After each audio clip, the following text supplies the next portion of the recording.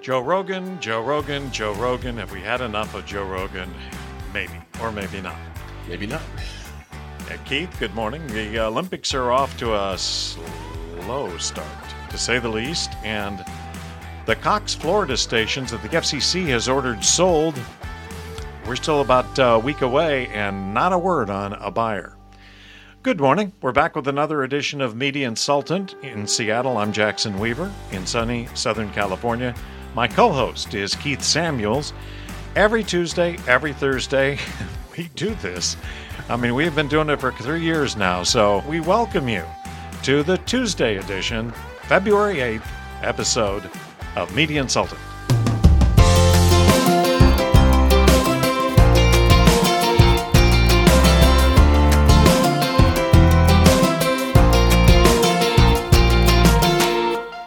So, Keith, do we dignify the Joe Rogan debate here on Media Insultant?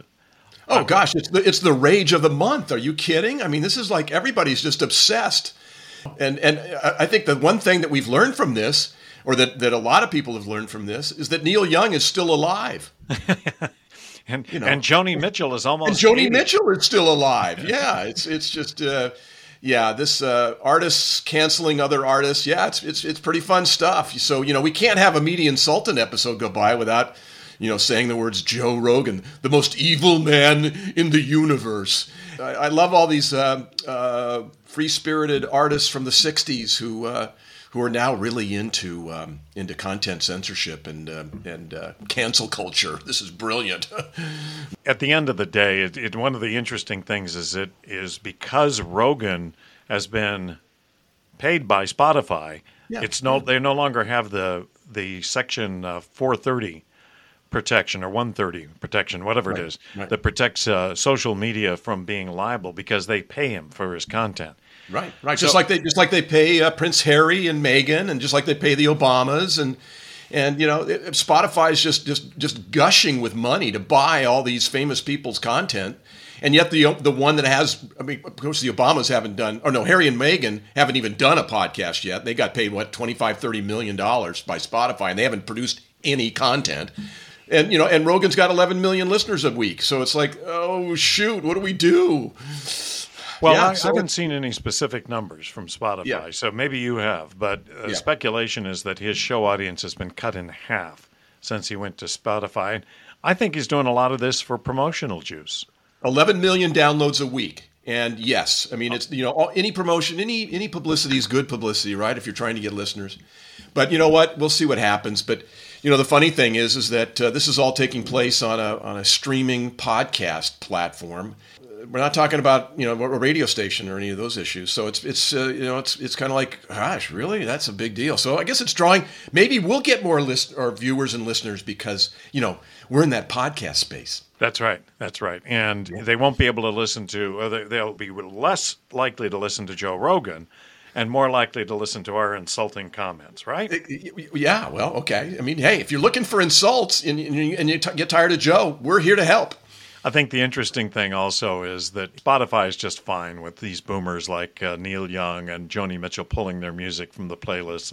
They don't care. Now, if Weeknd pulls his music from the site, then maybe they'll have something to talk about. Yeah, right.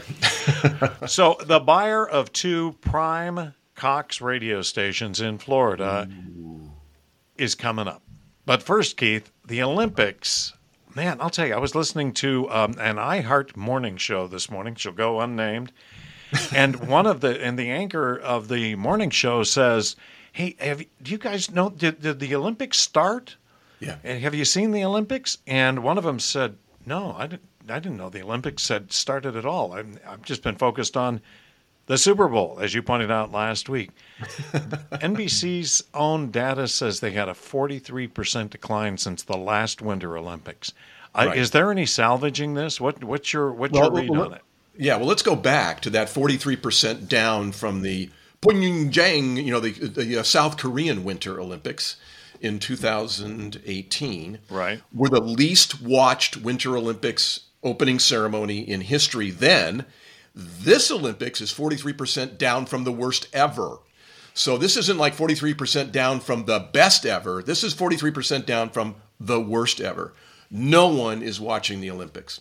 And the problem now, obviously the networks are going to have to do a lot of make goods to make up for the ratings they guaranteed. So in this, when you sell this stuff, you're guaranteeing a rating. We're going to guarantee a 10 rating or an 18 rating or a 5 rating or whatever it is. And the buyers go, okay, well, based on that, we'll pay this, and that's guaranteed. So if the network doesn't perform, the network has to run more commercials to find more rating points to make up the buy that the buyers placed.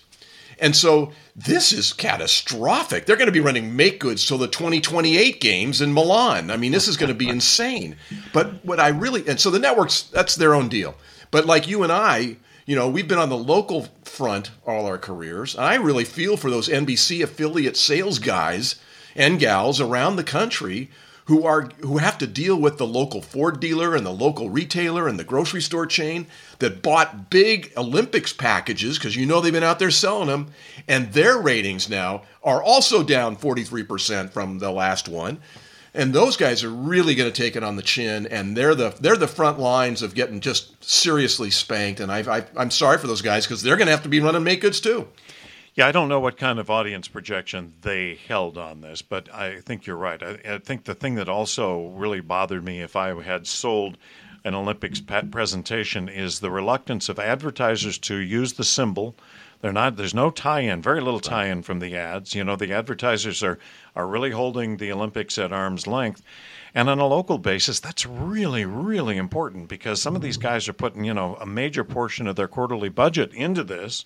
Yeah. And then to not have the kind of support and buzz is a real problem. I didn't watch all of the opening ceremonies, but I was stunned by how spectacular the production was and equally how emotionless it was because there was nobody in the audience. It was empty. Yeah. It was just... And so it's not compelling viewership. Why do I even, what do I care? I was watching some figure skating in an empty arena. Okay, well, that's fun. It was like a practice round. But here's the problem, too. So you have all these NBC affiliates around the country. And we know a lot of guys and gals who work at NBC affiliates around the country. And they're counting on the Olympics to drive other ratings, right? Like late news. So finally we have a great lead in, which is the Olympics, and that's going to drive our late news number. So they're all these people are out there selling my late news numbers, instead of being a 0.5 or a 0.2, it's going to be a 3. It's going to right? They're going to jack up the and the same thing for early morning news, our early news block, and prime access, before we go to the Olympics, our early news at 5:00 is going to be great.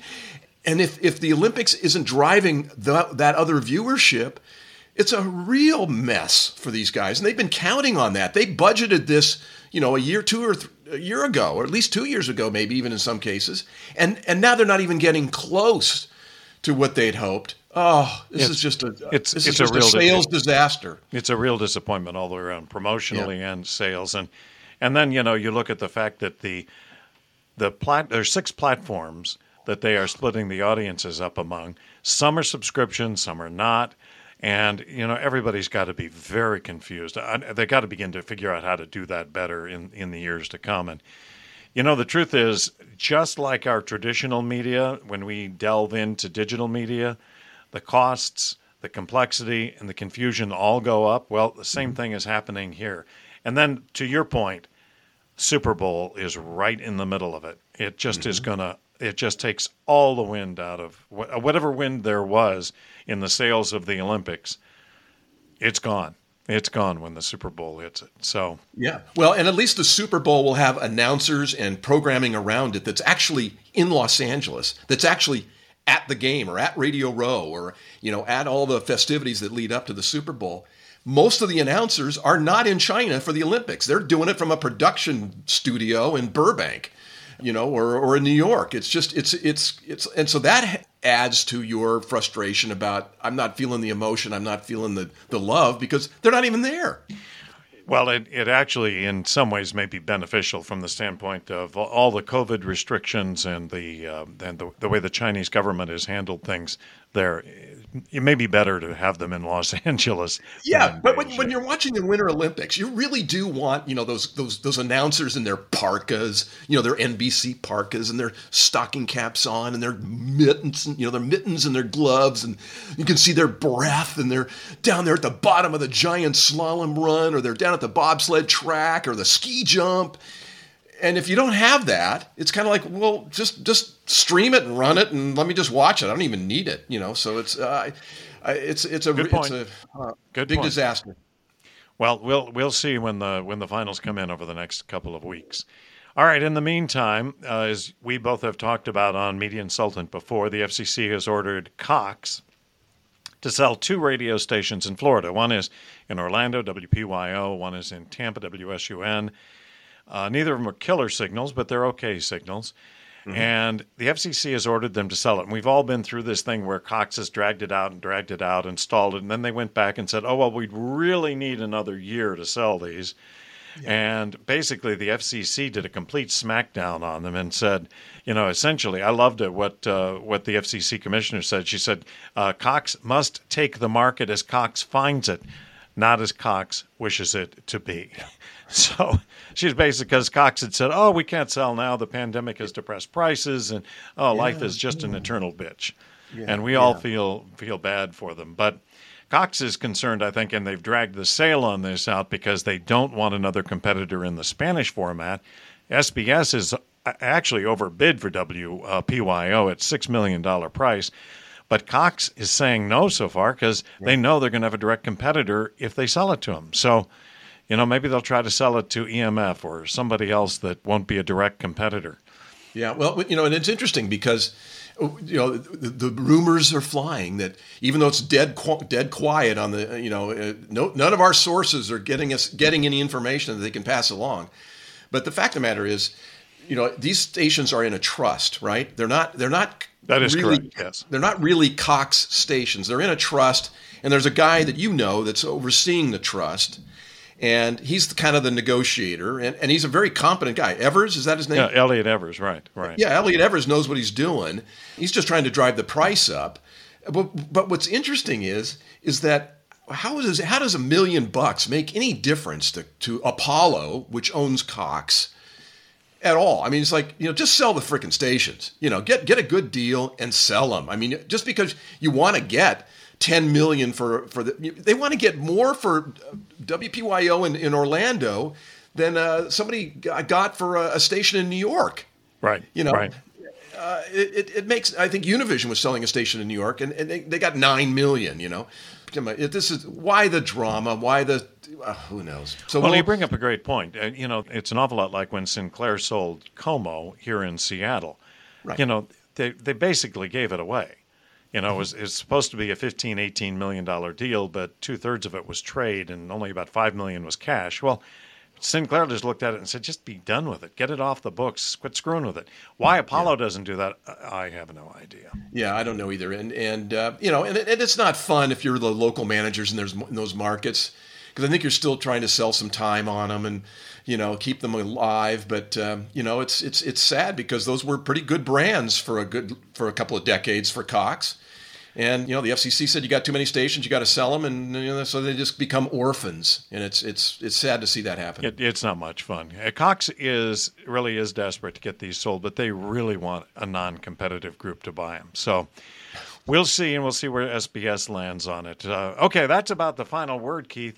We're a production of In-Town Media, and we'll be back Thursday with another edition of Media Insultant. Keith's golf day is Thursday, so that program's a little substandard, but no golf this week. Although it's beautiful weather, it's going to be in the 80s for Super Bowl weekend.